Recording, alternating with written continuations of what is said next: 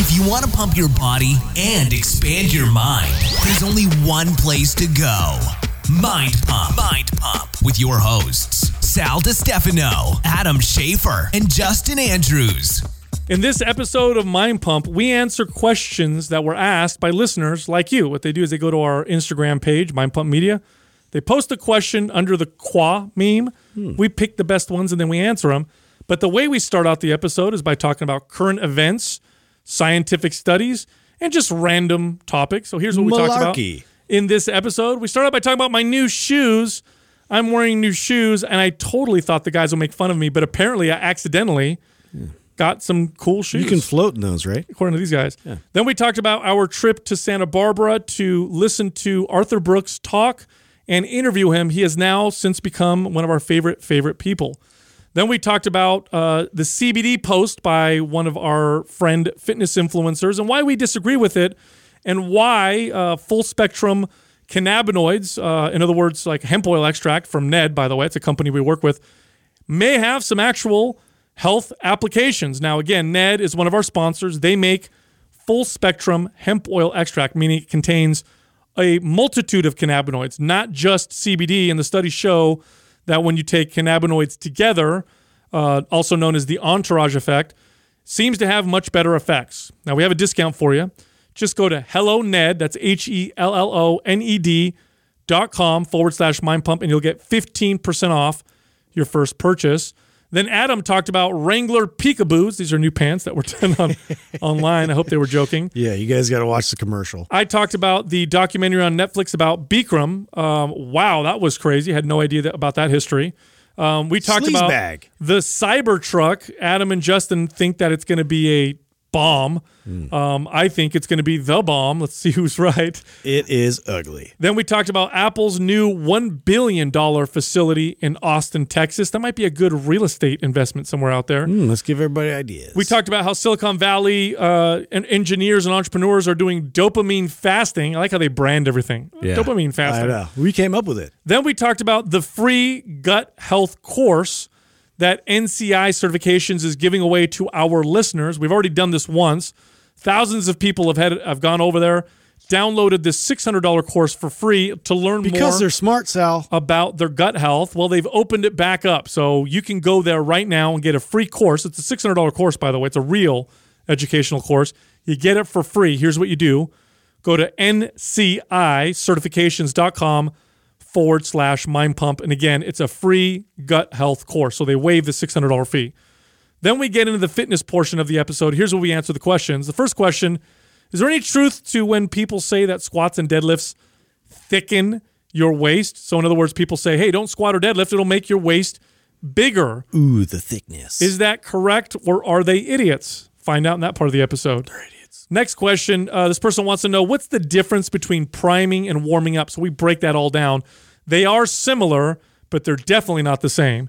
Next question, this person wants to know if there's any benefits to stability training or using tools like Bosu balls or Dynadiscs. So we talk about how you can use those for your fitness goals and how not to use them. And the circus. And the final question, this person wants to know why so many people who do yoga, or why the top like yoga girls look skinny and long and lean and all that stuff. Like, is it the yoga, or is there a bit of a self-selecting bias? Also, I want to remind everybody, you have 4 days left. That's it, 4 days. MAPS Performance's 50% off sale will be ending in 4 days. You need to act now if you want to get the fitness workout program that was designed to build muscle, burn body fat, improve your athletic performance and mobility. It's called MAPS Performance because it's performance-based. It's a different workout. It's not like your traditional resistance training workout. You'll do new exercises. You'll be able to move in different planes of movement, improve your mobility, and just have a lot of fun. It's half off right now. The sale ends in 4 days. Here's how you get the 50% off discount. Go to mapsgreen.com and use the code GREEN50, GREEN50, no space, for the discount. T-shirt time! And it's T-shirt time. Oh, shit, Doug. You know it's my favorite time of the week. Woo-wee. All right, we've got Yabba-dabba-doo. Winners. We got 2 winners for iTunes, 1 for Facebook. The winners for iTunes are Maslop93, Jonathan P., and for Facebook, we have Sasha Lipskaya. All of you are winners. Send a name I just read to iTunes at mindpumpmedia.com. Include your shirt size, your shipping address, and we'll get that shirt right out to you. I bet you came in here thinking that we were going to clown those shoes. Yeah, because I told you that's what I thought. So my brother has these shoes, comes to my house for dinner, and he's like, these are the most comfortable. My brother and I are very similar when it comes to shoes. We just care about how nice they feel. You told this story, but we hadn't seen them yet. Yeah, so I tried them on his feet. I took them off his, because we have the same size shoe. I took them off his foot, put them on. I'm like, this is amazing. Ordered them, looked at them, and here, I'll put it up for the camera so you can see. Yeah. Well, you don't. And I'm like, this is the most It's like you got mud tread. comfortable shoe ever. And I'm like, I can't wait to come to Mind Pump and just get the shit. Yeah. Like I knew I was going to get the you're shit. all springy. But what I hear from you is I accidentally got better looking shoes than before. Yeah. You did. Totally by accident. That's what happens when you don't know what's good or not. No. So Stylistically. I actually, it's funny because in my notes today to bring up on the show, I like to bring up like companies to keep an eye on or watch, and one of them is a sneaker company called On, and it's a tennis shoe that you're just happen to be wearing, which is crazy. So weird. Because this was in my notes today to bring up, and it's because they do about $100 to $200 million a year, but they just signed Roger Federer, so super famous tennis player. Oh, I know who that is. Who's got all kinds of ties and connections to Rolex. I love it when Nike. I know an athlete, you know? Right. Yeah. So he literally just signed with them. So that's going to be a big deal and a big push coming from him. So I bet we're going to see those shoes pop up all over the place. And up until this point, I was unfamiliar with the brand. And when you walked in wearing them, I saw the logo and I thought, so now let me ask you a question. Be totally 100% honest. Okay. Let's say you didn't know about cool athlete guys signing with them. I walk in with these shoes. Do you talk more shit?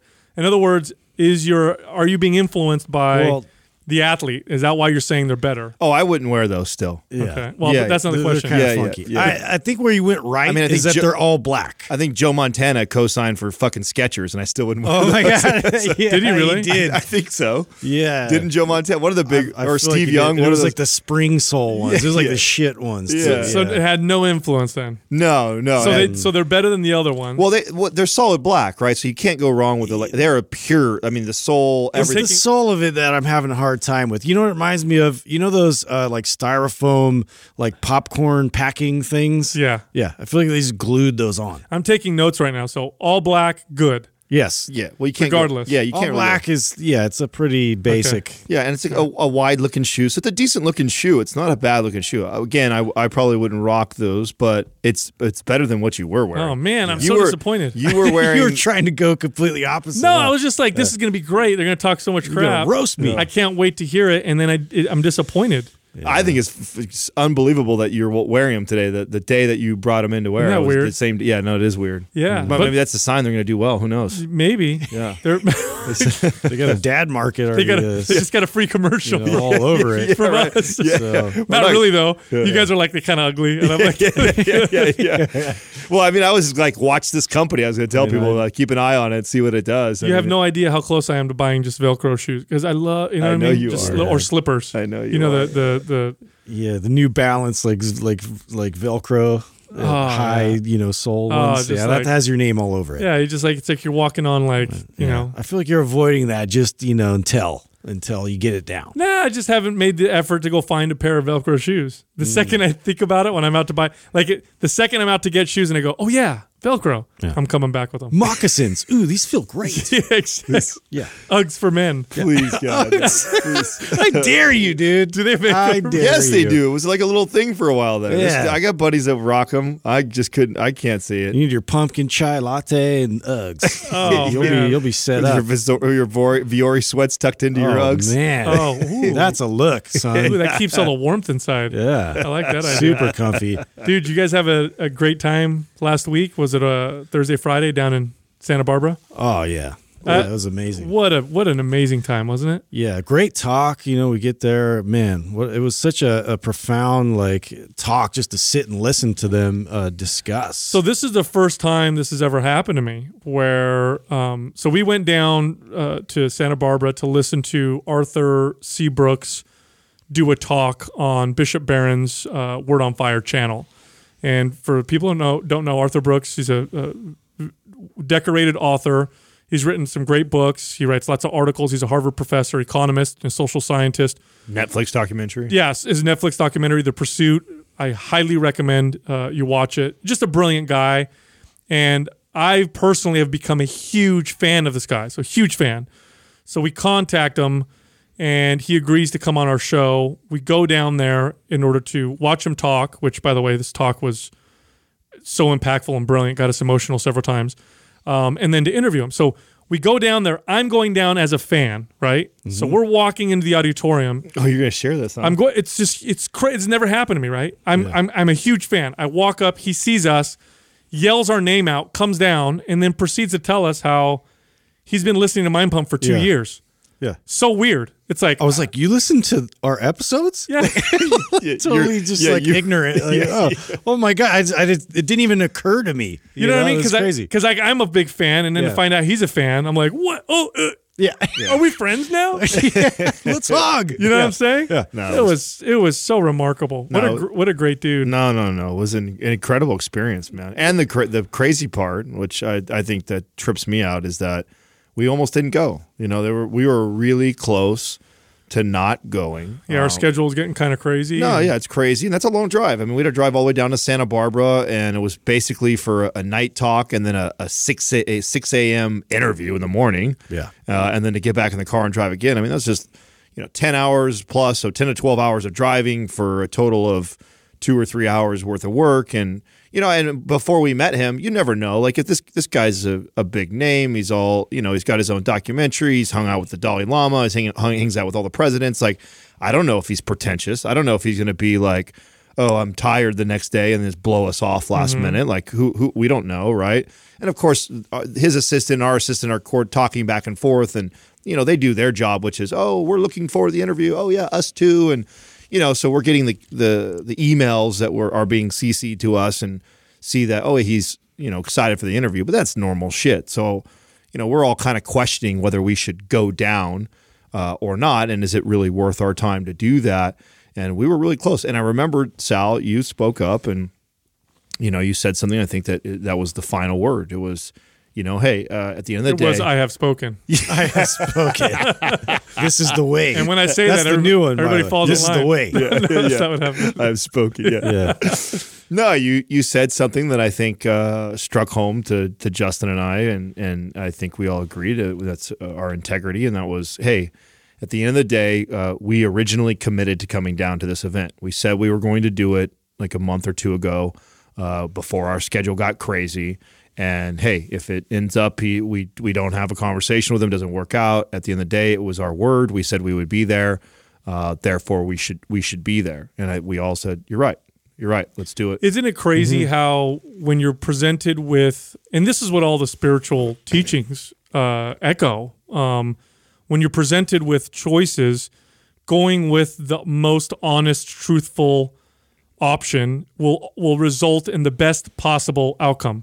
Mm-hmm. And although sometimes it doesn't seem that way because we don't necessarily see the potential of the downstream effects of things, like, let's say you get confronted by your friend on something that you said about them, and you think, well, I'm going to lie because I can't tell them, what I said, and you feel like that gets you off the hook a little bit. Downstream, that will turn into a worse outcome than just being honest or maintaining integrity. And we've learned this lesson like several times now where we've done that, where we say, okay, we made it, this was our word, so let's stick with it. And boy, am I glad we went down. Yeah, it's usually the ones where we go back and forth and we're just like wrestling with it for like a couple days even, and it just keeps presenting itself back. Like right when we're like, no, I don't think we're going. It just one more opportunity comes up. It's like you have to pay attention to that. speaking of integrity, I got tagged on Steffi Cohen's post in regards to CBD. And, here's another situation where I appreciate, the content that she puts out, and for the most part, I think really good information. But here's another example, and I think I've pointed out one other post that she did before that I think sometimes just ends up confusing a lot of people on whether, okay, is this good or is this bad? Because she came out, she did a whole thing on CBD, and I agree literally with most everything she's saying. But if you're somebody who is in search of something like this, and could it be potentially beneficial for me, and is this something that I should use?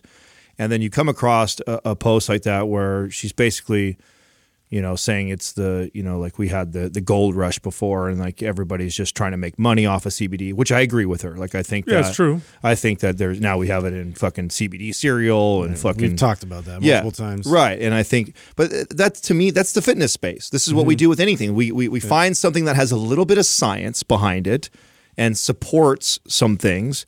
And then we go bananas with it. And then now it's for everything, and rub it on your face and do it with this. And, it'll help you build muscle, and it's good for all these things. And, back to what made me think of this is talking about our integrity. I mean, even when we signed with a full spectrum hemp oil, one of the things that was really important to us was that we're not going to tell people to, take this shit for all these other reasons, but there's definitely a place for it. And I think that I know personally lots of people that have benefited greatly from it. Yeah, one I would say drawback to, or one weakness that scientists or the academics tend to have is that they tend to discredit anything that isn't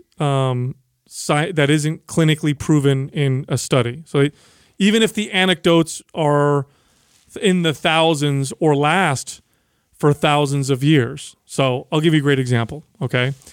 For years, probably hundreds of years, if not more, people have been using honey as a cough suppressant. So if you have a cough, and this was considered an old wives' tale by Western scientists for a long time. But for a long time, right? Your mom, you got a cold. What does your mom do? Make you tea, put some honey in the tea. Is it a wives' tale or a wise tale? Wives' tale. Yeah. Like with a V? Yeah. Oh, wow. Yeah. Been saying that one wrong for a long time. I'm so glad we get up. We'll keep track of all these. I know. I got to get rid of all these, Soon I won't have a library anymore. It's an old wives' tale. Yeah. Hey, so guys, listen. Put some honey in your face. It kind of works too. You know what I'm saying? It does. A wise guy. I decided to ask. Okay, But sorry. Continue. For a on. long time, and when I was a kid, if I had a cough, my mom would do that. She'd put it in hot tea or whatever, give it to me, or give me a spoonful of it, and I'd drink it. And Western medicine and Western scientists are like, that's silly. Old wives' tale doesn't do anything to help you.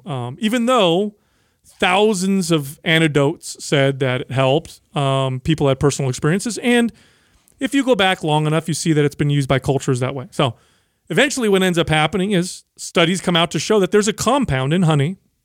There's actually a compound in honey that does have cough suppressing effects.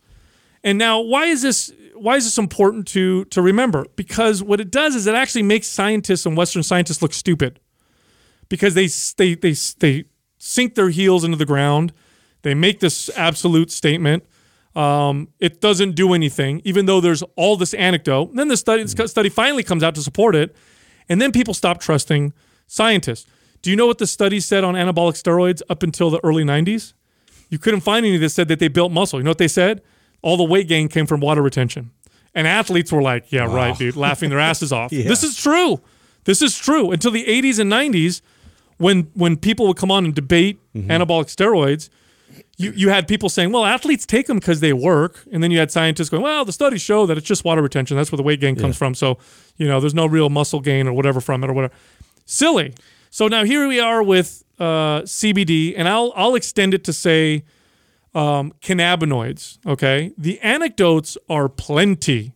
In fact, the anecdotes are what drove More studies. The science. The reason why now you can buy, medicine that's CBD that's actually prescribed. Well, way before any of this became super popular in our space, I mean, this is actually what connected you and I. It is. I mean, before Mind Pump ever existed, I was in the medical marijuana field. We were seeing anywhere between 200 to 300 patients every single day between the two facilities. And I have got hundreds and hundreds of maybe thousands over the course of 2 years of people coming back and saying how amazing that CBD was for them and how much it had helped specific cases, right? And so I was incredibly fascinated with what we were learning about it. At the same time, I was talking and communicating with you, and you had been doing all the same similar research because your mother-in-law was going through battling cancer.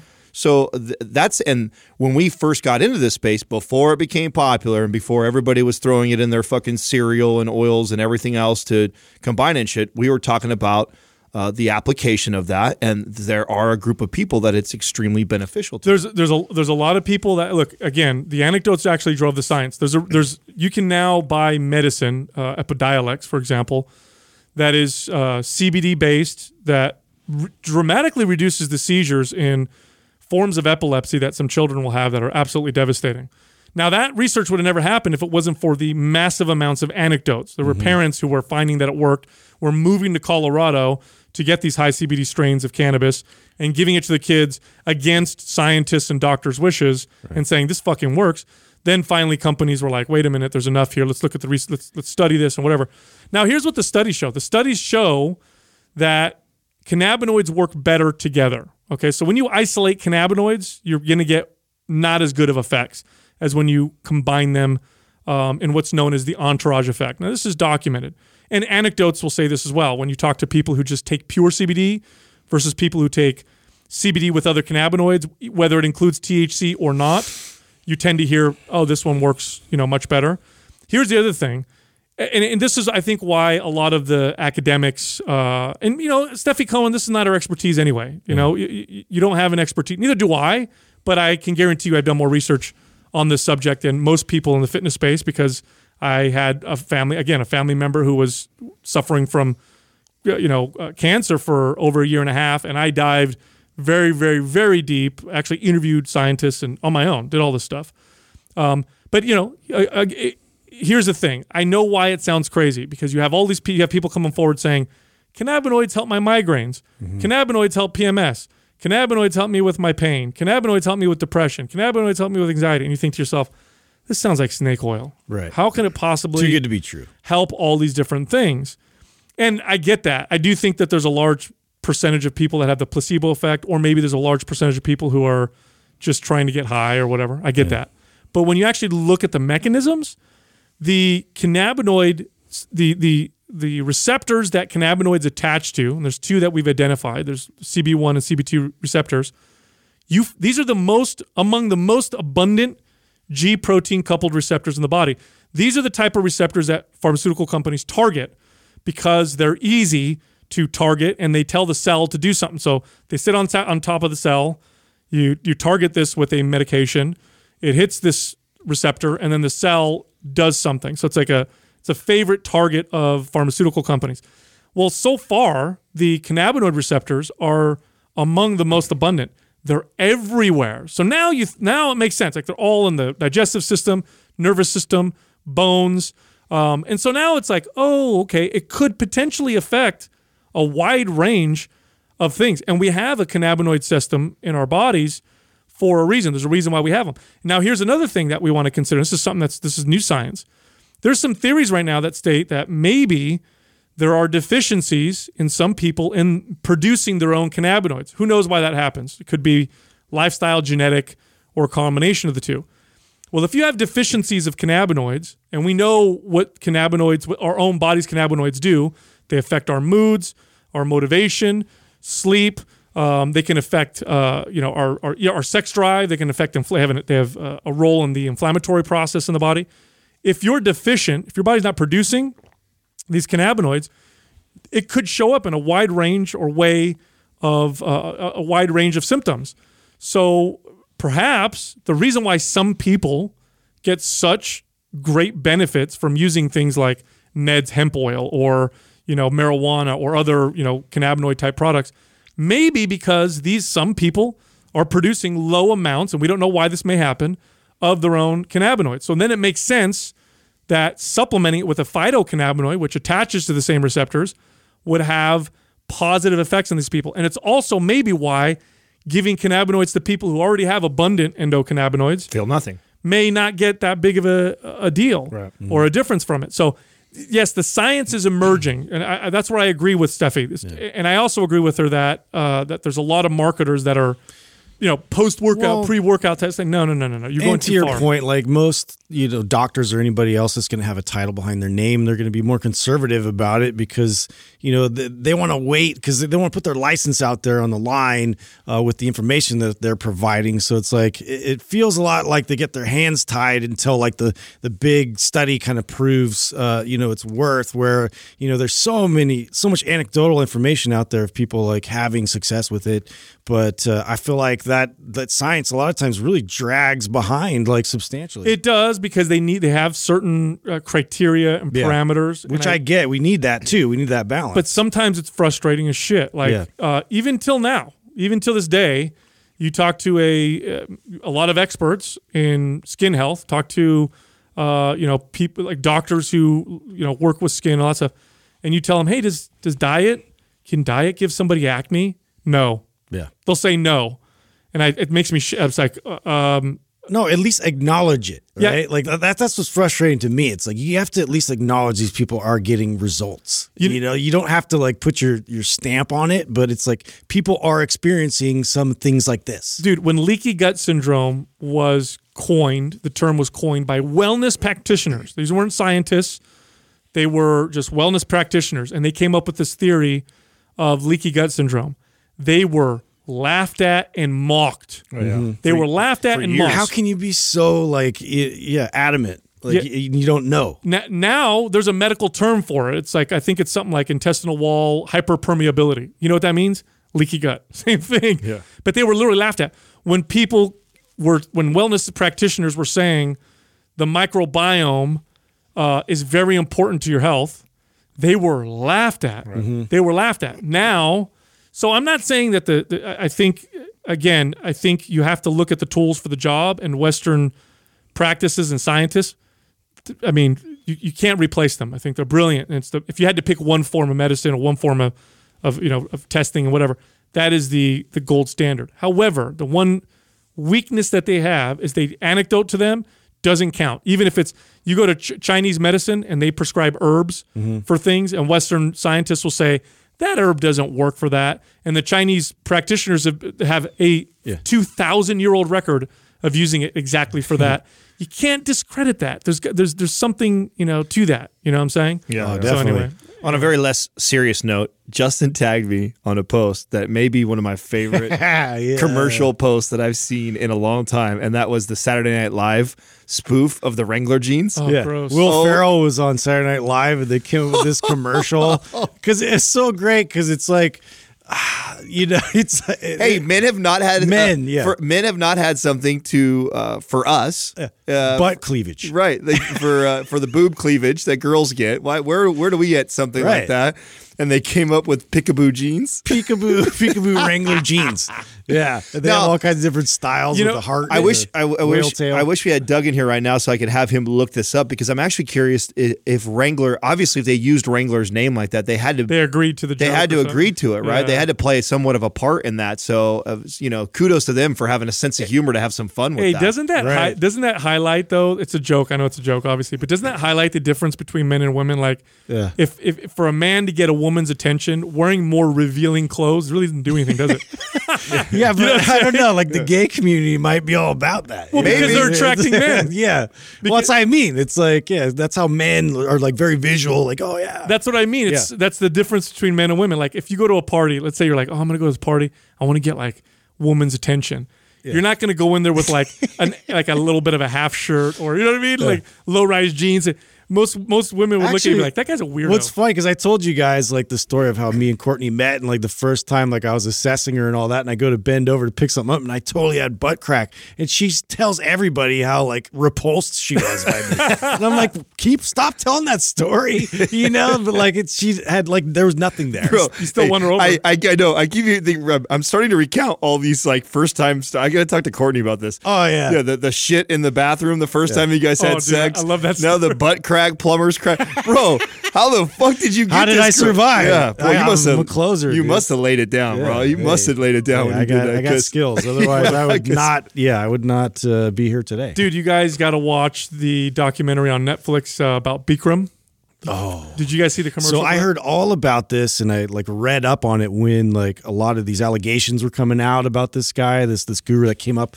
But I was so excited to watch. I haven't watched it yet, and you watched it ahead of me. Dude, this guy is so Bikram. That's his name. He's the guy that invented Bikram yoga. Oh, so the he hot invented yoga. it. Yeah. He invented hot yoga. That's where you do yoga, and there's a series of I think 26 poses. They're done in a particular order. They're in a hot room or whatever. This guy made hundreds of millions of dollars training teachers on how to do it. But you got to watch the documentary because he is literally the Did he manipulate the shit like out a of women like skis crazy? bag, Right? well, he's the picture perfect. You know the all of the characteristics of cult leaders. yeah. Yeah. Super charismatic, highly narcissistic, a little bit crazy. And then the thing that always blows me away with these cult leaders is not the cult leader. It's always all the fucking people that follow him, even against their own reason. That's what happened this whole time. As you're watching him do this stuff, and there's videos of him teaching classes, and he's saying stuff like, "Hey, you, suck your fat belly in, you bitch. Suck it in," and shit like that. And I'm like, why are these people sitting here? What? Yeah, dude, that's how he would talk to his class. He'd teach his class in these little Speedos, and he'd go, and then he'd like be really sexually inappropriate with a lot of women, and raped one woman, and he's on the lam now. He actually took off. He's in Mexico because he comes back to the U.S. He's got to pay like $1 million and maybe get under criminal charges. But But the fascinating part about this whole documentary is as I'm watching it, because there was like one part where, because these people followed him like he was a god, and even the women that are talking about how he abused them, they still talk about him like he's some. Oh, dude, it's Like crazy. Stockholm syndrome. Oh, dude, whatever. one woman was like, she was one of his students, one of his pupils, and she followed him around, and she stayed at their house. And one night they were watching this movie, and he like grabbed her head and like started kissing her, and she kind of pushed away, and then he did it again, and then she went in the kitchen. He followed her, raped her. Then he goes back and sits down in front of the movie, and she kisses him goodnight. She says goodnight, and she goes back. I'm like, he just raped you. Like what? It's like it's crazy how that these Just didn't cult- even process it. Yeah. It's weird. Yeah. It's really weird. I just remembered something that I want to ask you, and I know that I'm not the big political guy and stuff, but I'm sure you've been paying attention. You got to tell me what you think about Michael Bloomberg putting his hat in the ring. Oh boy, That's so a you big. said he used to be a conservative. Is that true? he's a Democrat. He's been one for a little while. Obviously a billionaire. Yeah. He says he's going to run as a Democrat, and I have a lot of thoughts about this. One, if he were the nominee as a Democrat, I think he would pose the biggest challenge to Trump because he could go toe to toe. And now your theory on that is because of his pull, that he's got a lot of charisma too. He's got the power, the money, and he could sit there and fire back. The thing about Trump is if you get on stage with him, there's very few people that he won't like bully. You know what I mean? To make them look kind of like he'll make them like he did this with Hillary. He made her break a couple times, and you could tell, and it just makes them look weak. And when you're electing a leader, you don't want you want to look strong. The other person can't break you.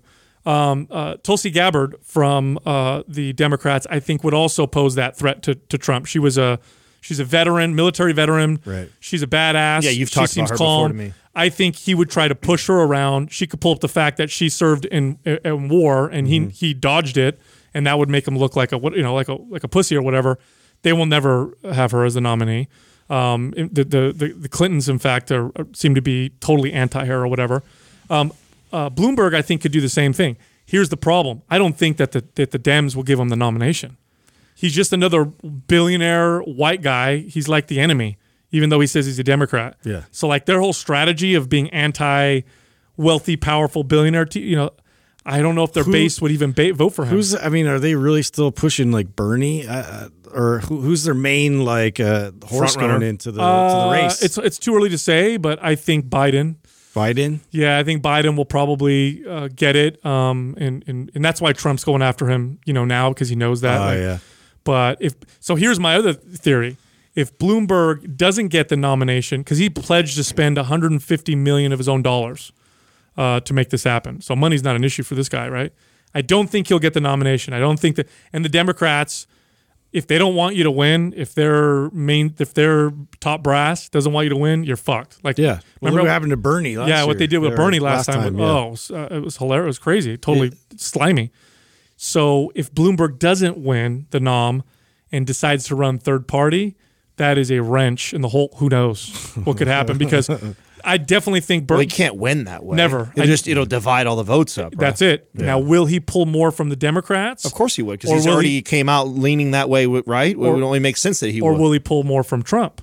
Because Trump is abrasive as shit. He's got a very strong base that will vote for him no matter what. Right. But there's a lot of people that vote for Trump because they don't want a Democrat to win. And they kind of, they're like, nobody wants to talk about those people. Yeah. So, and could Bloom, who knows, but this is crazy. Interesting, huh? Yeah, it's going to be. When will it really start? It's already starting to kick up, but will it start kicking up at the end of this year to beginning of next year? Yeah, like, when will we really see it ramp up? The closer we get, the more money, the more intensity that you're going to start, bringing up, and that's going to start coming up.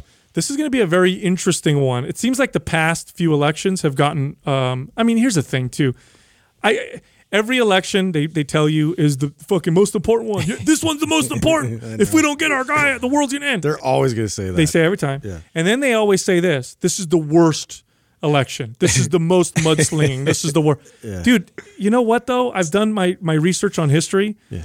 They used to fucking fight, like fist fight. They used to actually print articles about each other, calling each other names, like you're a pussy and he's a, whatever. Like they used to do shit like that back then. I don't think it's any different than the way it's always been. You know, I got a story I got to share with the audience of our trip down. I forgot about this. We were down south, right? And so normally when we travel somewhere, we stay in a hotel room if we're not in like a VRBO or whatever or Airbnb. Justin and I typically room together because we like our room below 50 degrees.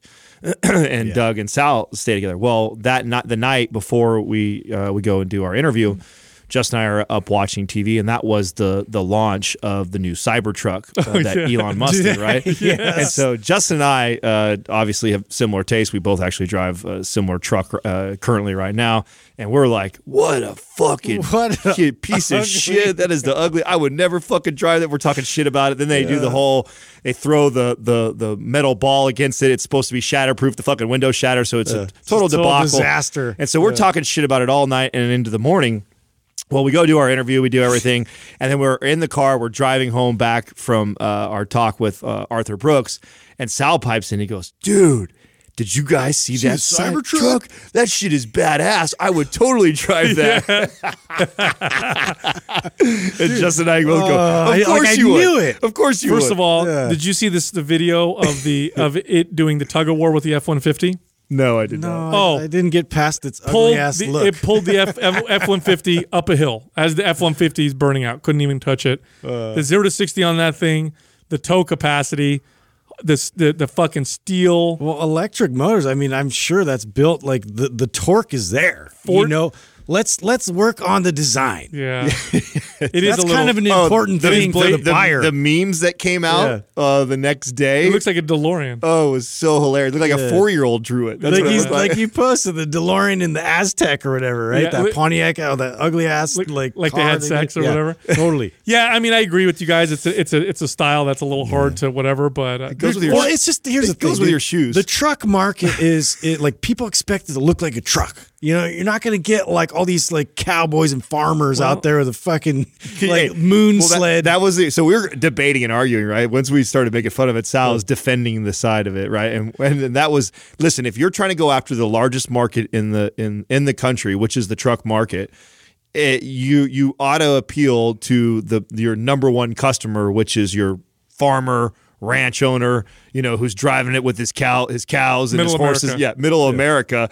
And I'm telling you right now, that appeals to the Silicon Valley Sals that are like never owned a truck in their life before. This will be their first truck they buy because it sounds cool or looks cool and spacey. Well, so here's the deal. Okay, so when he first launched Tesla, remember this.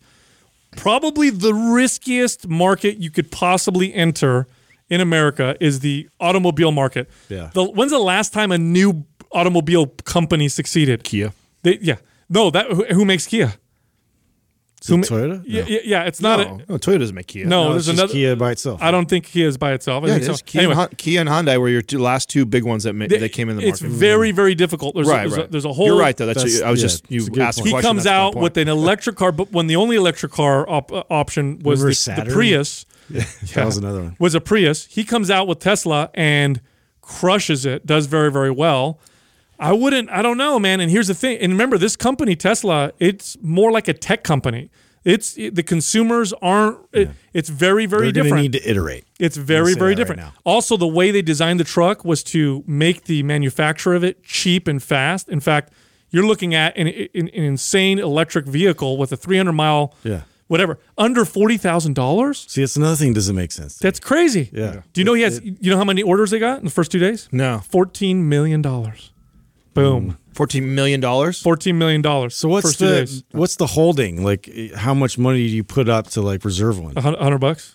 That was I it. think you put $100 to reserve. Did you see the quad that you can get that goes in the back? No. They have an electric quad. No, I saw that, but that was really something that comes with it? And that comes with it. You have to buy the have to buy truck, that then with you it can in get addition. the quad. That See, drives I up like Tesla. I like, the innovation. I like all that. I just again, they need to come out with another one because that's not going to appeal to me. So here's my theory. I agree with you guys. I think it's a very bold, kind of crazy style. I think it can go either way. Yeah. But the second celebrities start driving it, if that happens, it's going to be fucking cool. Watch what happens. Because remember, look at the Prius. Ugly fucking for dorks car. who care about what Mark Wahlberg's driving. I was gonna say not middle America, bro. Yeah. Not middle America. We'll see what happens. They don't give a dude. shit what Justin Bieber's doing. Hey, we'll see what happens. We'll see. We're recording this podcast.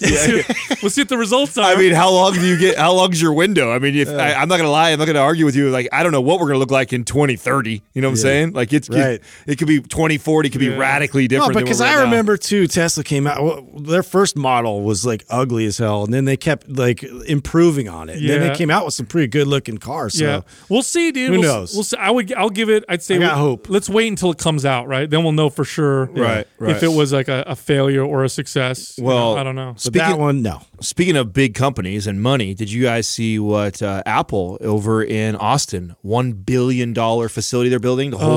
It's starting off with 5,000 employees. They projected to get up to 15,000 employees. Wow. Did you see Trump campaigning all around it too? No. Oh, you didn't see that? No. So there's a lot of like, of course, each side that are, Trump's like, look what I did, He's taking credit for He is it. because of the tariffs.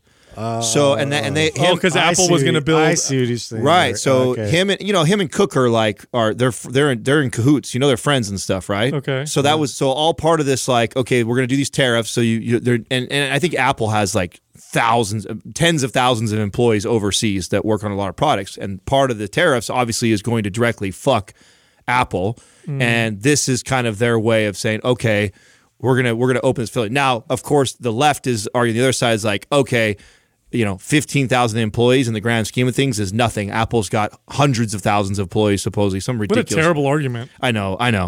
That's Fuck those 15,000 people. It's nothing. right. At the end of the day, Is that their argument? Those Yeah. are jobs. yeah, though. yeah. That's kind of the argument on that side. It's stupid argument. saying a drop in the bucket in comparison to everything they're doing over there. But today, it's That's another major campus they have. Yeah, Here in the huge. States. Bro, Yeah. it's maybe Doug can look up the square footage on it. It's massive, Dude, I would. I mean, that's cool. Property in Austin. That might be a good investment. Of course, Because that's a no-brainer. It's supposed to be finished by 22. I think I read. Double check me. Maybe Doug looked that up. Austin's a great town too. Oh, yeah. What a great town. I mean, I could see that's the one place I would move to. Out of We the like area. it. I know we all liked it. I love like it there. But I thought that was really interesting that they were doing that. I read the article, and then I went down the YouTube rabbit hole of both left and right. Because I typically, what happens when I read an article like that, I find it interesting. I go search the people that are countering it, talking shit about it. 3 million square foot campus. 3 million square feet. Wow. That's fucking that is massive. huge. Wow. So like Silicon Valley always does crazy things, like in terms of like, so they'll get the keto diet. Now everybody's doing keto, and everybody's doing this like shake in order to stay at the desk and all this. So I guess like the latest is like dopamine fasting. Like, I've heard of this. Have you heard of this? Huh? So it's basically just No caffeine, no sex, no stimulants, no technology is the big one. So like they're fasting from phones, social media, like everything, and then just literally drinking water, and then working. So it's wait, well, they're not working then. I was just saying, it's got to be no dopamine. Like that's. This is actually, I mean, this is it's so funny how they brand it dopamine fasting. This is right. Yeah, it works. We've been saying digital wellness. Yeah. I know. No, it works. I mean, if the more exposed you get to dopamine, the more receptors get down regulated, the more you become tolerant to it. So you build up a tolerance. It makes perfect sense. You go off into the woods and no electronics. Meditate, don't drink no coffee, do this for a few days. When you come back, of course, you're going to be on fire. But here's the thing. They always go to the full extreme, like everything, at once, for a few, like it's always about that. And instead of just like making boundaries and doing like a couple of these like healthy practices they're always individually. They're always trying to figure out shortcuts and hacks. Well, I mean, at the end of the day, it's a positive move in the right direction. It is. I think it is for someone like us who have been putting the message out of the importance of digital wellness, I think it's a step in the right direction for them to, whether they brand it their own. At least it's awareness, right? Yeah, right. People are, I think it was inevitable this was heading this way. I mean, there's enough information now that we're like, okay. And even having somebody like Nir come on and kind of counter the irresistible message that I had been talking about for 2 years, although I love that interview and I agree a lot with what he's saying, I also still think that people need to put some parameters people around are that. still very susceptible to it and getting hooked. Yeah, like crazy. And there's a lot of people that were just naively going into it and putting your kids in front of it at a very young age and not thinking twice about it or not limiting them when you're and those things need to be put in place for sure. Hey, I wanted to bring something up to you guys. Have you guys been getting a lot of messages from people who did the gut health course from NCI? Oh, a ton. I love it, dude. People are really, and he's still doing it, right? Yes. I mean, that's phenomenal. This is a full-on course. I've seen a ton of trainers that are signed up for that. If you're a trainer and you're listening to this show and you're not, if you're not a trainer, you just want to learn about gut health. It's a $600 course that he's giving away for free until I don't know when. Yeah, I know that. I think this is I think he's running it till the end of this month, and then I think they're transitioning out of that. But that's something specific for Mind Pump listeners that they are doing. And I know we've already had a huge turnout. He's told me that they've gotten a ton of people come through, and they've got a ton of great feedback. I've already gotten a bunch of DMs around it. And listen, if you're somebody who 100%, if you're a fitness or a health professional or practitioner, you'd be silly not to take advantage of this free course. And if you're just a normal person who wants to learn more about gut, you don't have to be a certified trainer to go through this course. It's an online digital course. It's absolutely free. It's something that NCI is doing for Mind Pump. It's something that we worked out with our partnership and relationship with them. I'm super excited and happy with what we've seen so far. Excellent. This Quaz brought to you by Organifi. For those days you fall short on getting your organic veggies or whole food nutrition, Organifi fills the gap with laboratory-tested certified organic superfoods to help give your health and performance the added edge. Try Organifi totally risk-free for 60 days by going to Organifi.com. That's ORGANIFI.com. And use the coupon code MINDPUMP for 20% off at checkout. First question is from Eric Rich. Any truth to squats and deadlifts thickening the waistline? This is one of those bodybuilder myths. Yeah, that's the thickening. That is really hurt a lot of people's progress. There's a few things that get promoted in the fitness space and the health space that cause a lot of problems. Now, there is a little bit, okay, and I'm going to say this with a grain of salt, a little bit of truth to this in the sense that when you're doing heavy exercises that require a lot of core stability, you do work and build somewhat the muscles of the core. Now, how much are you going to add to your waist? nothing perceptible. What's going to end up happening is you're going to feel tighter in the waist. This was something that was told that bodybuilders have been selling for a long time. But the thing you got to consider with bodybuilders is the amount of drugs that they're on, the amount of muscle that they build. For them, and a lot of them get these big guts because of some of the hormones they get on anyway. And I think a lot of them place blame on deadlifts and squats. This is largely a myth, and it's caused a lot of people not to do the two best exercises. I was taking all the steroids, and I was deadlifting and squatting like crazy, and I have one of the nastiest V-tapers. It has 95+% to do with your genetics. If you have a good hip to shoulder ratio and you pile on muscle on your shoulders and your back from doing deadlifts and overhead pressing and squatting, and you'll end up still with the same ratio to your waist. So even if you did put on a little bit of muscle there, you're going to also put it on the back so much that it's going to look the same. It's so silly to me that this message has been perpetuated into the masses. And it really only I guess if I was a competitor, that the amount of deadlifting and squatting that I would do in comparison to a lot of the other work would be wouldn't be like the average person. So my average client, I'm telling them that I want them deadlifting and squatting every single week. Maybe if I'm a competitor, I'm less concerned about, watching my deadlift or my squat go up 200, 300 pounds and becoming a great squatter or deadlifter. I want to get reap some of the benefits from it, but maybe it's not something I'm training 2-3 times a week like most people, or like a lot of our programs that we have for the average person. It's so funny because the average person is looking to work out to get leaner, boost their metabolism, improve their health and mobility, and build some muscle. So when you're squatting and deadlifting and you combine that with a good diet, you're going to get leaner, and then you're going to build some muscle. How much muscle are you going to gain around your waist? Maybe, I don't know, not even a quarter inch. How much inches are you going to lose off your waist by getting leaner? A lot. I mean, most of us, especially men, store a lot of our body fat around our waist. So what you're going to do is you're going to take out 2 of the most effective exercises known to trainers and coaches, squats and deadlifts, for fear that you're going to thicken your waist, when really, get leaner. That makes all the difference. That's what's going to shrink your waist. Not only that, but like how much deadlifting and squatting does for the glutes.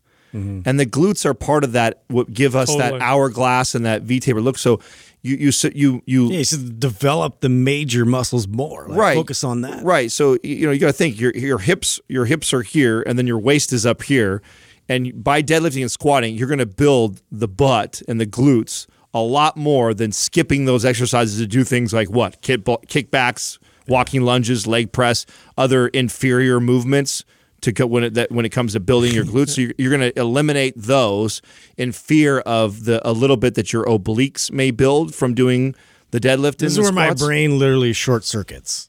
I don't fucking get it. I don't get it. If you're trying to build muscle, you're trying to build muscle. You're trying to get stronger. You have to be able to support your upper body. And, what are we doing here? Like, it's 100% from the bodybuilding community. Yeah. I mean, that's to the point where men are wearing waist trainers. Right. You have men that are working out, which is the equivalent to a boob job. Right.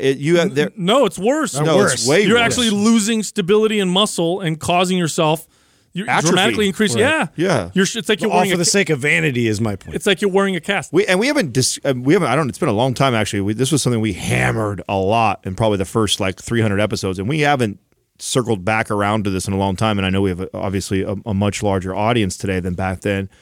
This is why they wear these waist trainers. So the male and the female, it's like a corset. Yeah, it's they wear this corset around their waist, and the reason why there's before and after pictures that show it working, and then people measuring, look, I lost 2 inches on, is because you've killed the muscles. The same idea that somebody, if you were to break your arm and you put it in a cast for 6 months or whatever the time frame you normally wear a cast after a broken arm, and you cut open the cast, what does your left arm that had the cast on look like compared to your right arm? It looks like a noodle. Mm-hmm. I mean, you lost all the muscle on there. That's what you're doing to your waist. Now, for somebody who is, I guess, 100% stuck on the vanity of what I need to look like on stage to try and win a trophy, and this creates the illusion of a better hip to waist ratio and shoulder to waist ratio, and that's all you give a shit about. I guess maybe these are steps that you can take, but if you're the fucking average person, this is the stupidest and most ridiculous thing. I think it's stupid for those people to do it. I think it's even more stupid and ridiculous for the average person to be doing this because what you're compromising. I know a young lady that because she wore these waist trainers, because they encourage you to wear them all day or sleep with them, and this is how the muscles shrink because the corset is stabilizing your body, the muscles like a cast. Like a cast. She actually had a blockage in her intestines because it's so tight, and it caused problems. Had to go and get surgery, which completely ruined her aesthetics or whatever, the looks. Like the obsession with shrinking the waist is one of the worst obsessions ever in the fitness space. Now, yes, it's true. It is, somebody who's lean is going to have a nicer hip to waist ratio for women or a waist to shoulder ratio in men. That's true. But going to the extent of hurting yourself, damaging your body, or preventing yourself from becoming more fit, strong, and healthy in order to achieve this illusion, it doesn't look better in real life. No, it really doesn't. If you look at pull up some pictures of, because this obsession happened in the 100, 200 years ago, where women were wearing actual corsets and causing lots of problems and back problems, and they had these tiny little waists or whatever. Do you know what these women look like with these corsets off? If you were standing in front of you naked, it wouldn't look good. It looks bad. Yeah. Doesn't look good on a man either. So to have this obsession to create this illusion, you actually don't look any better. All you got to do is get lean. Get lean. Whatever your waist size is based on your genetics is what it is. Build the muscle so you have this nice, strong, stable physique. Yeah. In real life, that will work with your body's potential. And please, God, do not eliminate squats and deadlifts for that reason. Dumb. Next question is from BR Porter 23. What is the difference between priming and warming up? Major difference. One's specific, the other one is nothing. Aimless. Really. Yeah, one is just getting your core temperature up. Yeah, warming up, the goal of warming up, if you ask anybody hey, why are you warming up? What's the goal? Well, the goal is to prevent injury. Okay, that's great.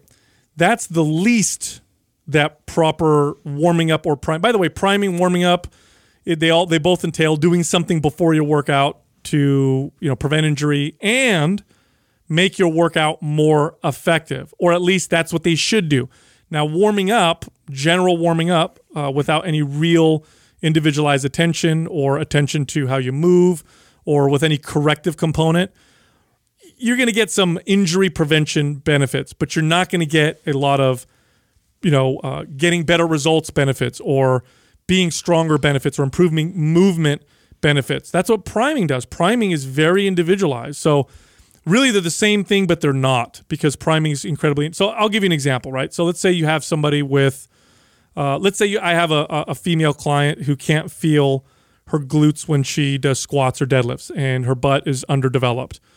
A warm-up might be, hey, let's have you walk on the treadmill, right? Do some general stretches. Grab your quad, stretch your quad a little bit. Just stretch everything out. Cross your legs over and stretch your hamstrings. Yeah, just do high knees. A general thing. Yeah. Now, priming, what I'm going to do is I'm going to look at our movement patterns. I'm going to say, oh, okay, you're not feeling your glutes. Let's prime your glutes in a way so that you know how to connect to them.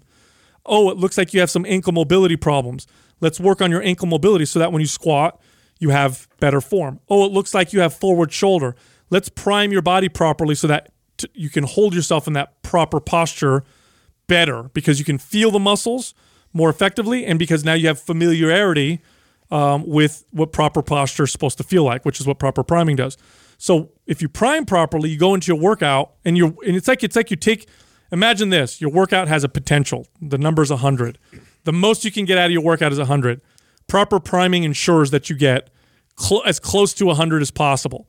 If you don't prime, you're lucky if you get 100. You're probably going to only get a fraction of the total potential, because you're not able to get into those positions properly, feel the muscles you want to feel. So priming makes a huge difference. Well, and the point you're making too, this is why we created a program around it, because it's not as simple as just warm up or telling the audience like, oh, here are priming movements for you. Well, it should be individualized, right? You should have somebody, hopefully a professional, or in this case, we have an at-home test that you take where we broke the body up in 3 zones, and we have you do this test, and it's either pass or fail in each zone. So if you cannot do this movement perfectly, it's considered a fail. If it's a fail, there are a series of movements that we tell you should do to prime your body to help you with exercises that would require those movement patterns.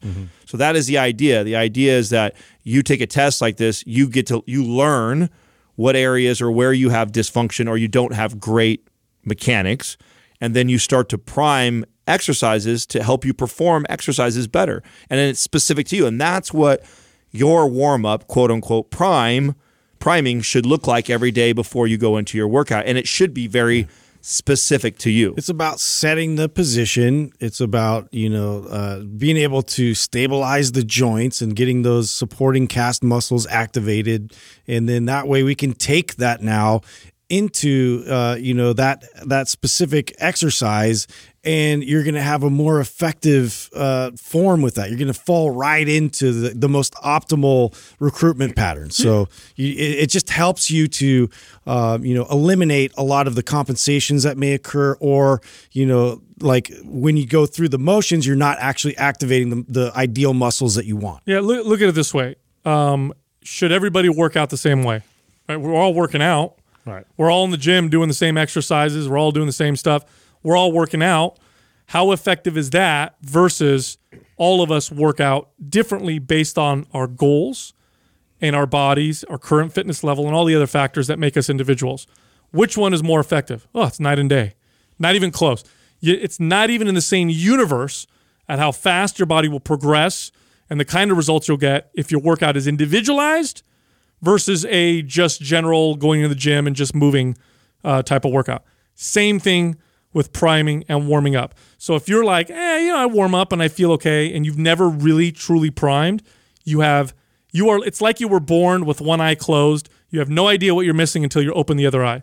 You have no idea what priming can do for your body unless you've actually primed your individual body. Once you do it once, you'll never go back to warming up again.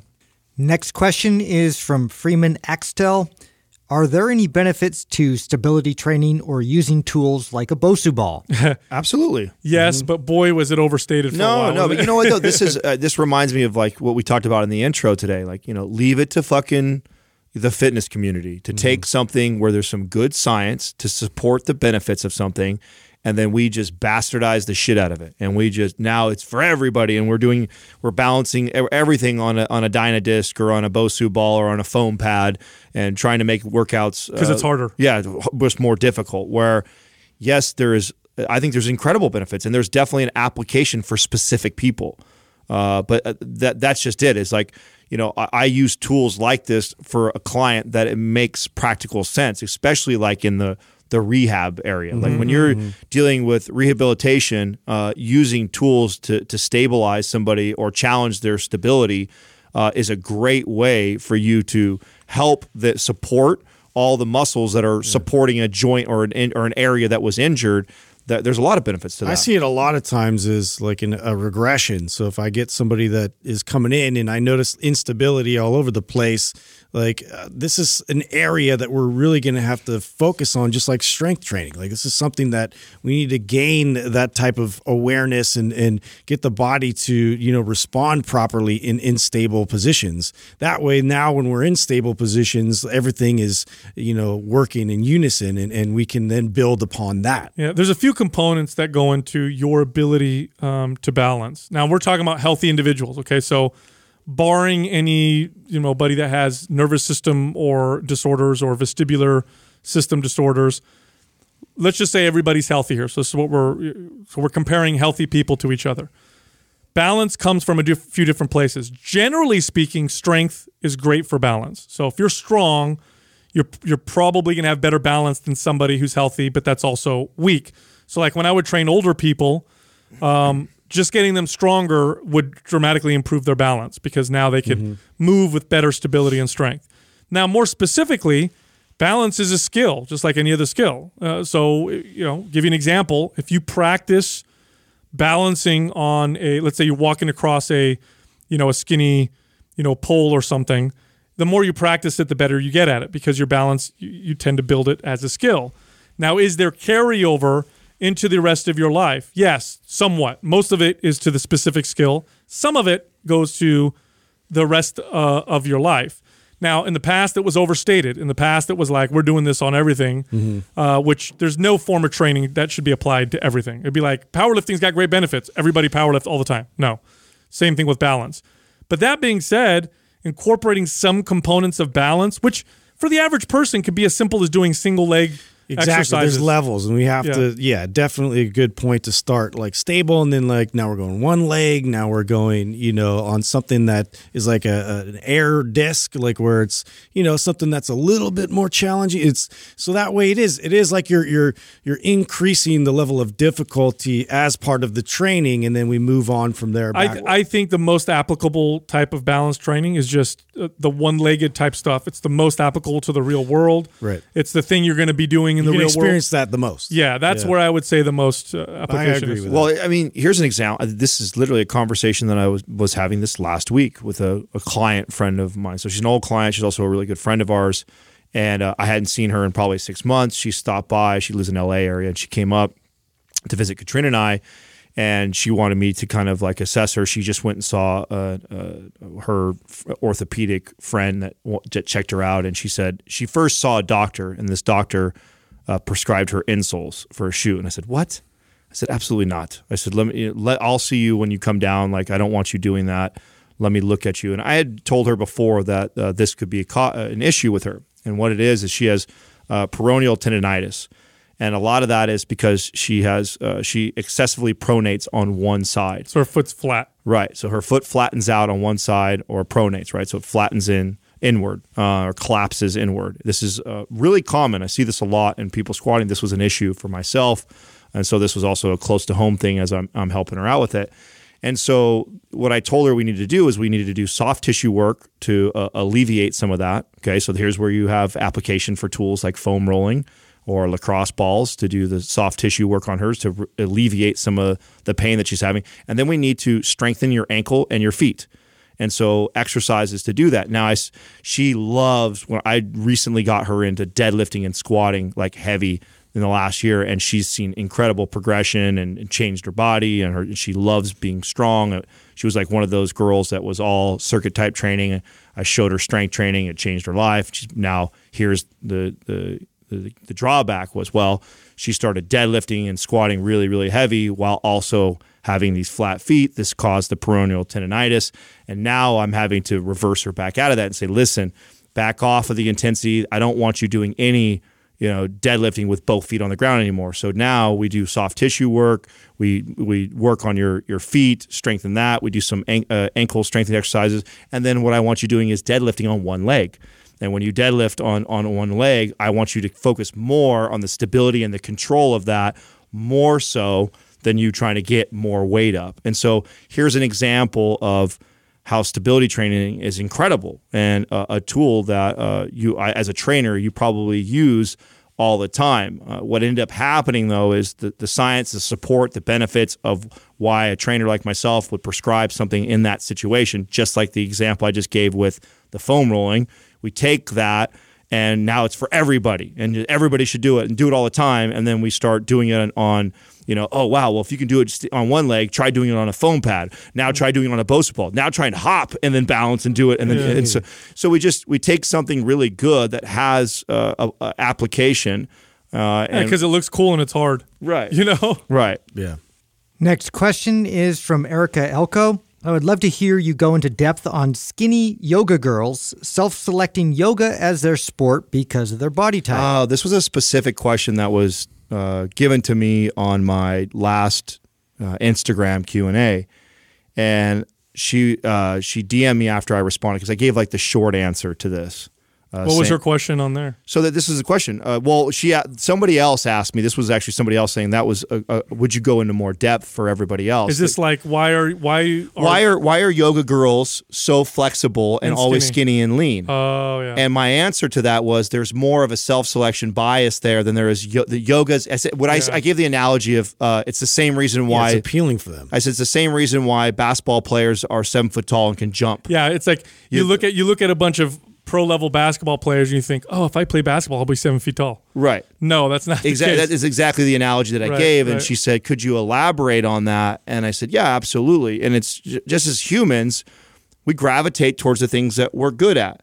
And this is not to say that there's not benefits to doing yoga, but why people think that yoga girls are really skinny and limber is because skinny and limber girls tend to gravitate towards yoga. That's what it is. It's because somebody who is overweight and tight, really, really bad, probably takes a yoga class the first time and realizes they fucking suck at it and it's hard and they bail and they don't do it, which the irony of all this is that person is the person that sucks at it and it's really, really hard Will for benefit the most. will benefit the most. And the skinny yoga girl who is already limber and is flexible as shit that loves taking yoga all the time Should be deadlifting. right, she's not getting as much benefit as the person who is neglecting to do it because it's hard and it's difficult. Yeah, it's like when you look at a swimmer, Olympic swimmers, and you're like, wow, swimmers really have these, wide flat backs and, long arms and short legs. And, if I swim a lot, I'm going to have the broad shoulders and all that stuff.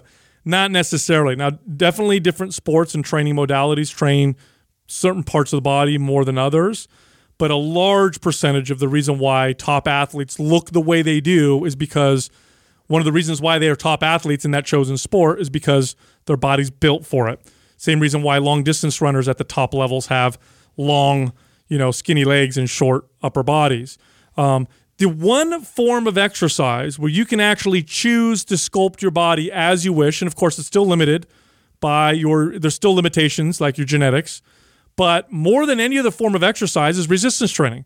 It's the only form of exercise where I can literally look in the mirror, and again, there's limitations, of course, but I can look in the mirror and say, I want more leg, I want less shoulder, I want more upper back, I want more bicep, and I can literally construct and design my workout around the way I want to look.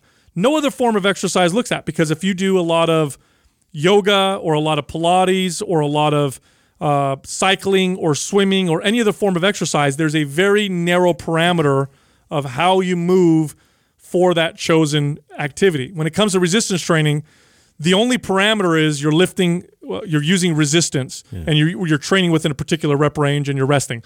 Other than that, I can choose to shape and sculpt my body however I want. So if you want a body that looks more like a particular type of body, of course, considering your genetic limitations, the best form of exercise you could possibly choose is resistance training. All the other forms of exercise, just simply don't do that. But to those of you that have tried a yoga class, because this has definitely happened. I've had clients that have come to me about this, and I've had to have this conversation with them.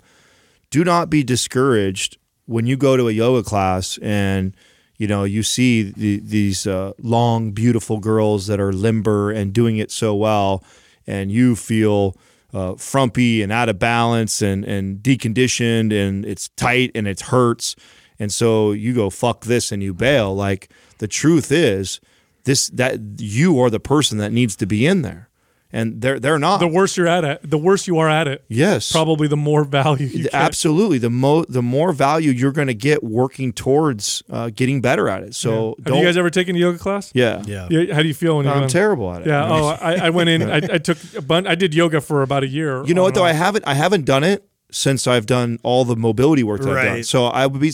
I bet I would be a lot better at it today than because I did it in the right in the middle of 230 bulking jacked Adam, you know what I'm saying? Like, were you getting all the stares? Like, what's oh yeah, it was a big joke. It was like, look at the meathead. They put me right in the front too. Yeah, I had some like 60-year-old lady next to me, and she looked like she was like meditating while she was doing it, and I'm sweating bullets and shaking like a leaf.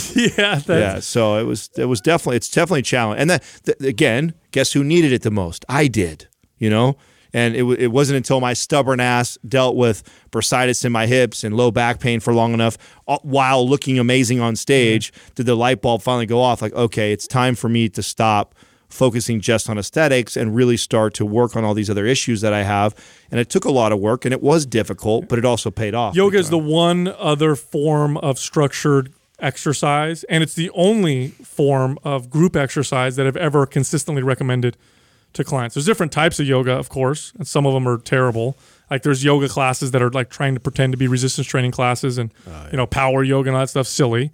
The more traditional type yoga classes with the meditative component, it's the one group exercise type thing that I've ever consistently recommended to people because I've always seen benefits in my clients from incorporating it. And it's got great benefits. I love it, but it's not going to make your body look a particular, like the top yoga Definitely type not. people. That's not how it works. There's really the only form of exercise that you can target specific parts of your body and really shape your body like a sculptor, with limitations, of course, but really the only form of that is resistance training. It's the only one that can do that. And with that, go to mindpumpfree.com and check out all of our free books, guides, and resources. We got a lot of free stuff on there. Stuff that'll help you work out, burn body fat, become a better personal trainer. Go to mindpumpfree.com, download all of them. They cost nothing. You can also find all of us on Instagram. So you can find Justin at MindPumpJustin. You can find myself at MindPumpSal and Adam at MindPumpAdam. Thank you for listening to Mind Pump. If your goal is to build and shape your body, dramatically improve your health and energy, and maximize your overall performance, check out our discounted RGB Super Bundle at mindpumpmedia.com. The RGB Super Bundle includes MAPS Anabolic, MAPS Performance, and MAPS Aesthetic. 9 months of phased expert exercise programming designed by Sal, Adam, and Justin to systematically transform the way your body looks, feels, and performs. With detailed workout blueprints and over 200 videos, the RGB Super Bundle is like having Sal, Adam, and Justin as your own personal trainers, but at a fraction of the price. The RGB Super Bundle has a full 30-day money-back guarantee, and you can get it now plus other valuable free resources at mindpumpmedia.com. If you enjoy this show, please share the love by leaving us a 5-star rating and review on iTunes and by introducing Mind Pump to your friends and family. We thank you for your support, and until next time, this is Mind Pump.